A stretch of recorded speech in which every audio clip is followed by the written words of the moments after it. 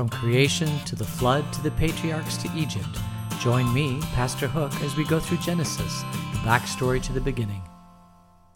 Joseph. So Joseph is one of my favorite characters. When I was a kid, I went to a Lutheran school, and in 7th grade, we put on a musical. And the musical that we put on was called Joseph and the Amazing Technicolor Dreamcoat. And it was written by Andrew Lloyd Webber. And it is a kids musical. So there's about, 8 songs in it. And we learned the songs. I think we had a soundtrack or a tape track that we sang to, and then we did some actions to it. And I remember doing the musical, Joseph and the Amazing Technicolor Dreamcoat. And it was really, really awesome. Enjoyed it immensely. And did I sing the part of Joseph? I close my eyes.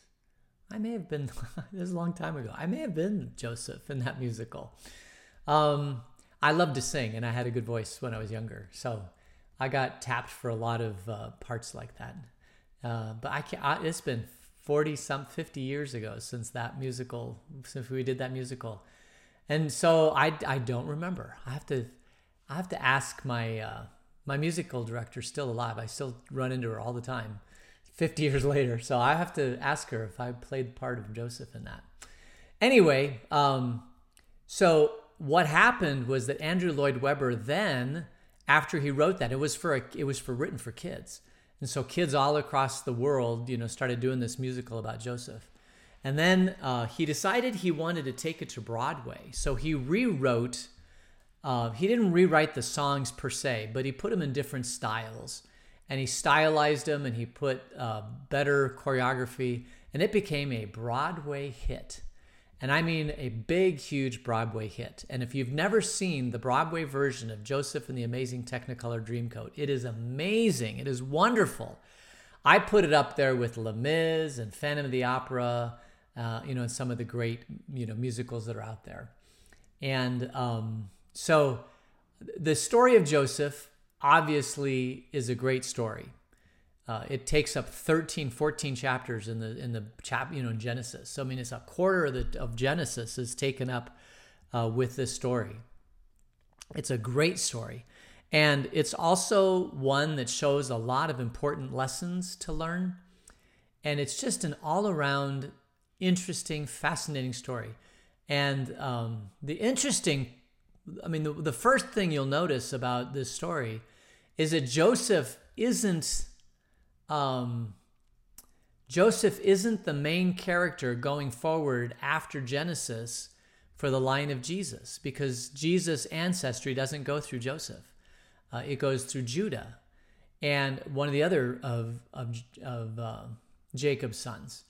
And so this is like an add-on story that isn't necessary for the propagation of the line of Jesus, but it is an important story to tell a whole lot of interesting lessons about God, about how he communicates to people, about how we should live our life, about grace, about love, about mercy, about hard life. There's just so much in this story that is worth investigating and digging into. So when I made the decision to go through the book of Genesis, one of the reasons why I wanted to is because I wanted to get to this story. I love this story. In many ways, I see myself as a Joseph. Although I didn't have brothers that did to me what Joseph's brothers did to him. But I don't know. I just identify with Joseph. And I want to be like Joseph. Some of the things that Joseph did, I want to be that person. So it's good to study him, and it's good to talk about him. And so we're going to do that. So I think you're going to be blessed by this whole thing about Joseph. And I pray that this story blesses you. And I guess we'll just go ahead and get started. So this starts in chapter 37. So Jacob lived in the land where his father had stayed, the land of Canaan, and this is the account of Jacob's family line. So, sorry, got to stop it. So Canaan basically is modern day Israel, that whole, anything east and north of the Sinai Peninsula next to the Dead Sea, all that stuff, the Sea of Galilee, Jordan, all that stuff is Canaan. And before it was the Israelites, it was the land of Canaan. And this was the land that God had promised to Abraham, Isaac, and Jacob. And eventually they have to get to this land. They have to conquer this land. They have to take this land. But before it becomes the land of Israel, by taking it, it's known as the land of Canaan. And in Canaan is already indigenous people that are living there. We've already encountered them several different times. But now Jacob has gone back to live in the land of Canaan. And this is the account of his family line. Well, it's only one, really, family line that we're talking about. Joseph, a young man of 17 years old, was tending the flocks with his brothers. Remember, he has 11 brothers. The sons of Bilhah and the sons of Zilpah, his father's wives, and he brought their father a bad report about them. So apparently Jacob Joseph is an informant maybe about stuff that's going on in the field. He's definitely the youngest, right? He's 17 years old. He has a special bond he's not the youngest. Benjamin is the youngest, but he's the second to the youngest. He's his favored child, because of Rachel, that Jacob just loved, Joseph's mother. And so he is out with his brothers, who are probably a good 10 to 15 years older than he is. And they are well set in their ways. They know what they're doing. They have bonds between them. And we don't know a whole lot about these brothers, except that there's 11 of them, and 10 of them are from a different mother. And Joseph apparently doesn't get along with these brothers very well.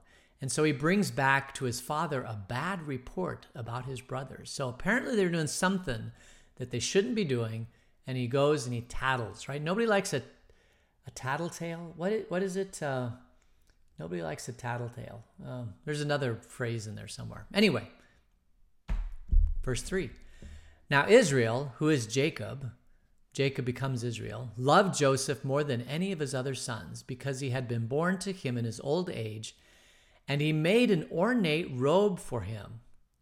Now when his brothers saw that their father loved him more than any of them, they hated him and could not speak a kind word to him. Now you can imagine this, that now this happens periodically, right? It's like the youngest one, the oldest child, you've known the longest.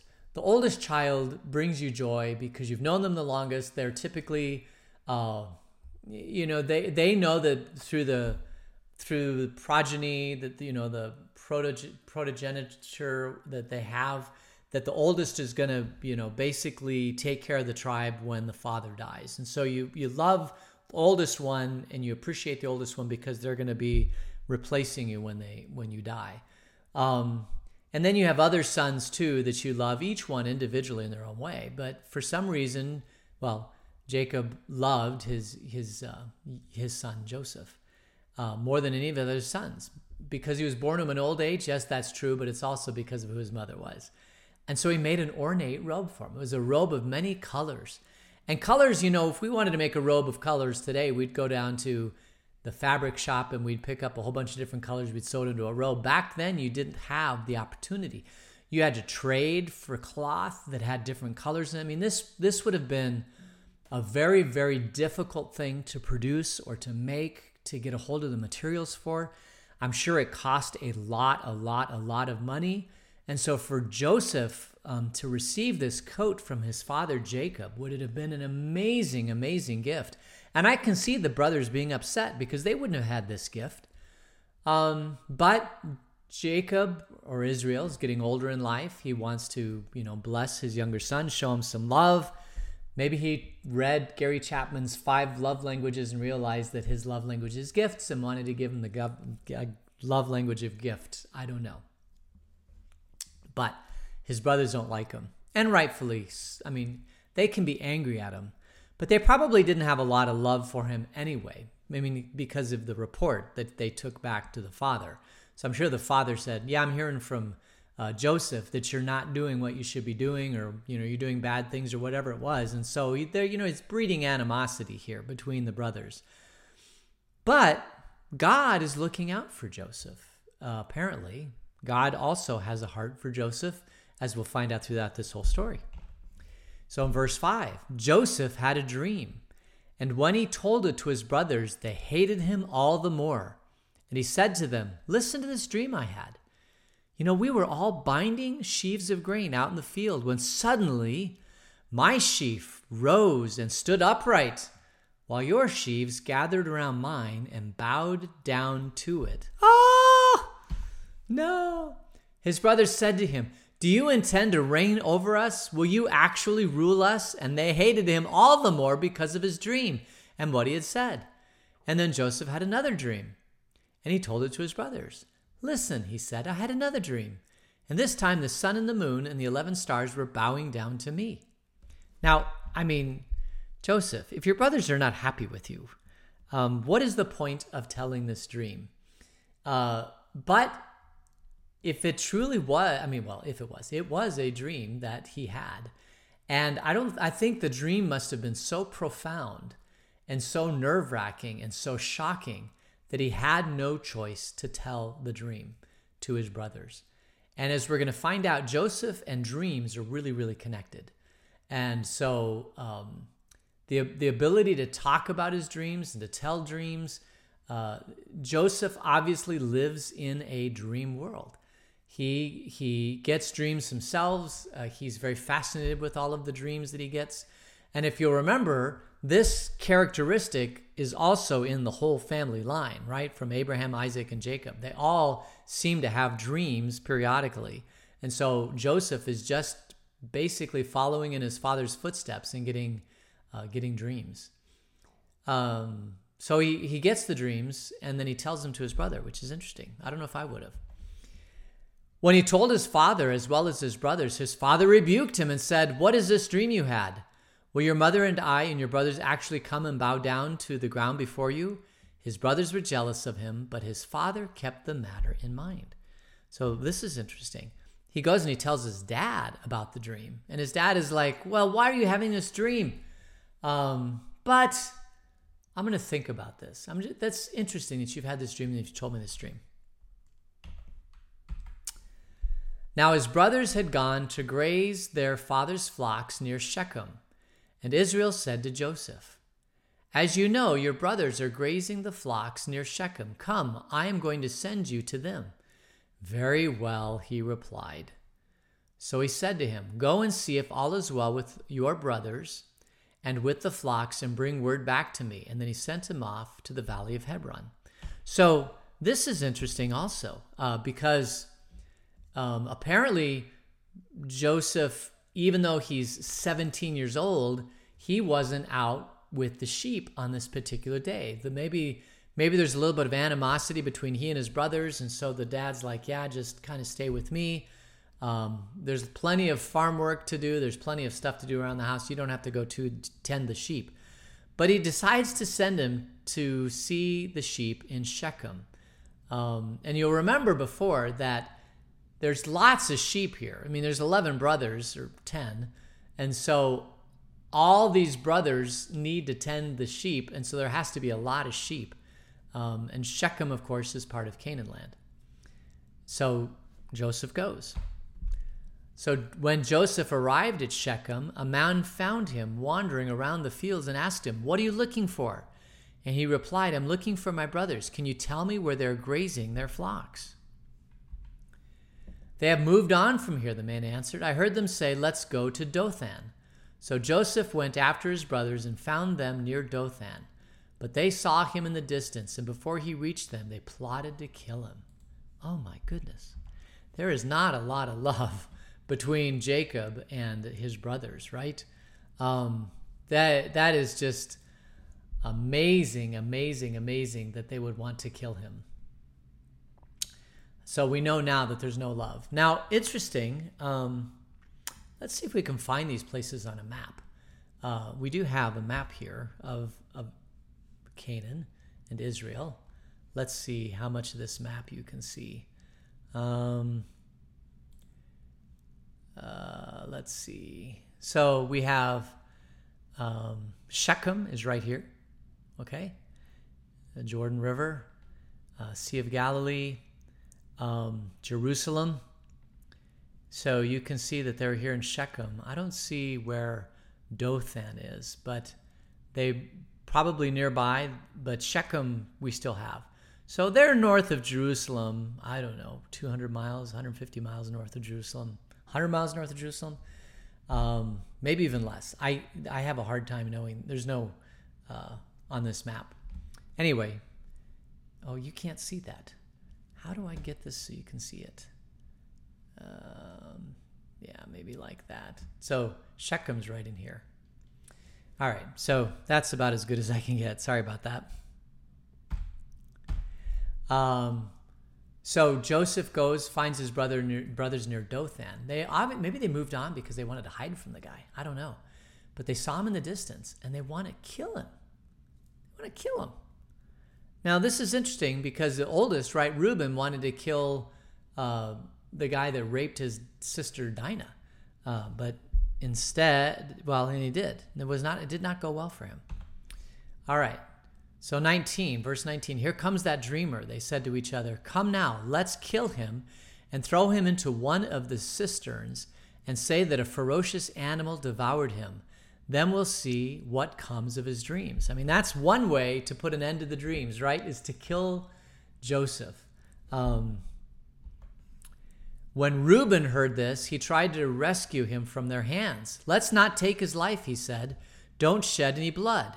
Now, this is interesting because Reuben saw what happened the last time this happened. Almost caused a war, almost caused the death of Jacob. Death is a very bad thing. It shouldn't be done, and it can cause all sorts of unintended consequences. And Reuben, who's the oldest, said, listen, been through this before, done that. I don't want to go and kill him. Let's see if we can do something else. Let's not take his life, he said. Don't shed any blood. Throw him into the cistern here in the wilderness, but don't lay a hand on him. Reuben said this to rescue him from them and take him back to his father. Interesting. Reuben said this to rescue Joseph from them and then take him back to his father. So when Joseph came to his brothers, they stripped him of his robe, the ornate robe he was wearing, and they took him and they threw him into the cistern, and the cistern was empty. There was no water in it. So we can see here that Reuben really didn't want this thing to happen, but he was powerless to control his brothers, which is unfortunate because he should have had power to control his brothers. But this is what happens, right? So we'll continue on. 25, and as they sat down to eat their meal, they looked up and saw a caravan of Ishmaelites. Now remember, the Ishmaelites are from Ishmael, right? Abraham, Isaac and Ishmael were half brothers. Ishmael is not really part of the Abrahamic, but they're not from Israel. Ishmaelites coming from Gilead. Their camels were loaded with spices, balm and myrrh, and they were on their way to take them down to Egypt. And Judah said to his brothers, what will we gain if we kill our brother and cover up his blood? Come, let's sell him to the Ishmaelites and not lay our own hands on him. After all, he is our brother, our own flesh and blood. And his brothers all agreed. So when the Midianite merchants came by, his brothers pulled Joseph up out of the cistern and sold him for 20 shekels of silver to the Ishmaelites who took him to Egypt. When Reuben returned to the cistern and saw that Joseph was not there, he tore his clothes. He went back to his brothers and he said, the boy isn't there. Where can I turn now? All right, so a couple things here. First of all, apparently Reuben wasn't there, Judah said, let's sell him. So they got 20 pieces of silver, 20 shekels of silver, which is a lot of money. And you have to remember, slavery was something that happened. You could sell a person to slavery. If you had a slave, you could sell the slave.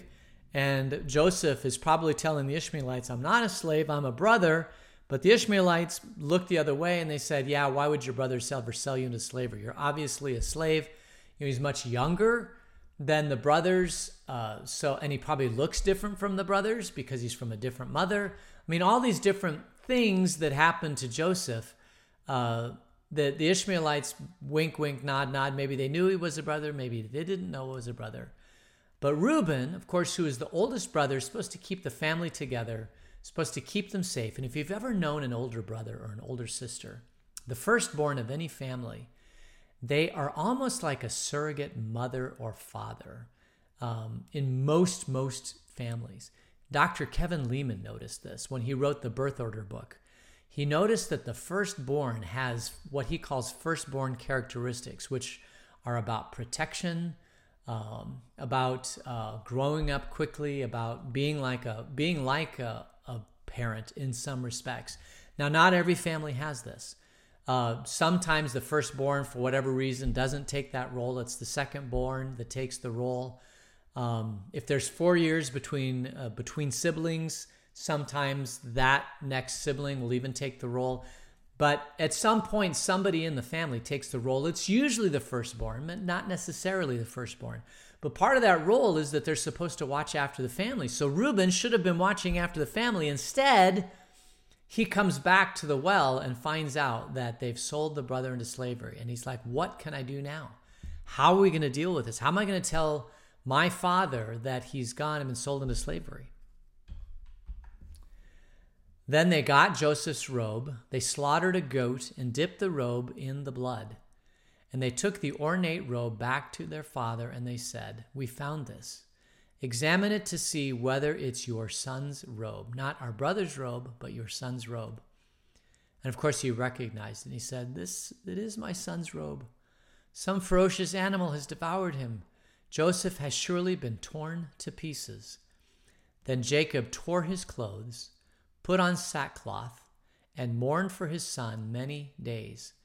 And all of his sons and daughters came to comfort him, but he refused to be comforted. No, he said, I will continue to mourn until I join my son in the grave. So his father wept for him. Now, this, if you've ever lost a child, you probably know what, I've never lost a child. I hope never to lose a child. But my brother-in-law lost a child, and my mother-in-law lost a child, lost 2 children. And so these are things that are amazingly, I don't mean this in a, I mean, it is a grief, I think, that most people don't even understand unless you've lost a child. I've been around enough people to see how they grieve and how it affects them. And it isn't like somebody else dying. I mean, losing a child is a very, very difficult grieving process. And it does not surprise me at all that Jacob is not, he says, I'm going to grieve and mourn for my son for the rest of my life until I join him in the grave. And I don't think the brothers realized this, what an impact. I mean, if they'd have known, maybe they would have had second thoughts, but they're angry, they're hot-headed, they don't like Joseph, and so they sell him into slavery. They can't go back and tell, they can't say, oh, by the way, we sold him into slavery. That wouldn't work. But so they have to live with the grief of their father. Every day he wakes up and grieves for his son. Every day before he goes to bed, he grieves for his son. And I'm sure they're thinking, well, in a week or 2, he'll get over this. No, you don't. It's been 10 years since my niece died, and it's still very fresh and raw. It's something you just never get over. It becomes a part of you. I mean, I think because your child is so much a part of you, you feel, I don't know, because I've never lost a child, but it is a different type of grieving that has its own special place. 36, meanwhile, the Midianites They didn't keep Joseph. They sold Joseph in Egypt to Potiphar, who was one of Pharaoh's officials, the captain of the guard. Oh my goodness. So the brothers sell it to the Midianites. The Midianites go to Egypt. They're selling other spices. They don't want to take a slave all the way back to Canaan land, right? That's just, so he becomes property. They sold it for, they bought him for 20 shekels. Maybe they can get 30 or 40. Well, who can pay that kind of money for Joseph? Well, it's a captain of the guard. So a young, strong, virile 17-year-old slave doesn't come around all the time. And so this captain of the guard immediately purchases him and wants to bring him into his house and to take care of the things in his house. And so he affords to pay the high price for Joseph. And so Joseph is now, as we leave chapter 37, Joseph has left Canaan land, went by camel, living in the captain of the guard's house, and we'll just have to see how that goes. I'm sure you all know how this goes, but all right. Well, I think we'll leave it at that point because what happens next, of course, is always fascinating. And let's just close in prayer. Dear God, thanks for this day. Thanks for this weather. For all the people suffering under the wildfires, be with them. Continue to guide us until we meet again tomorrow. In Jesus' name.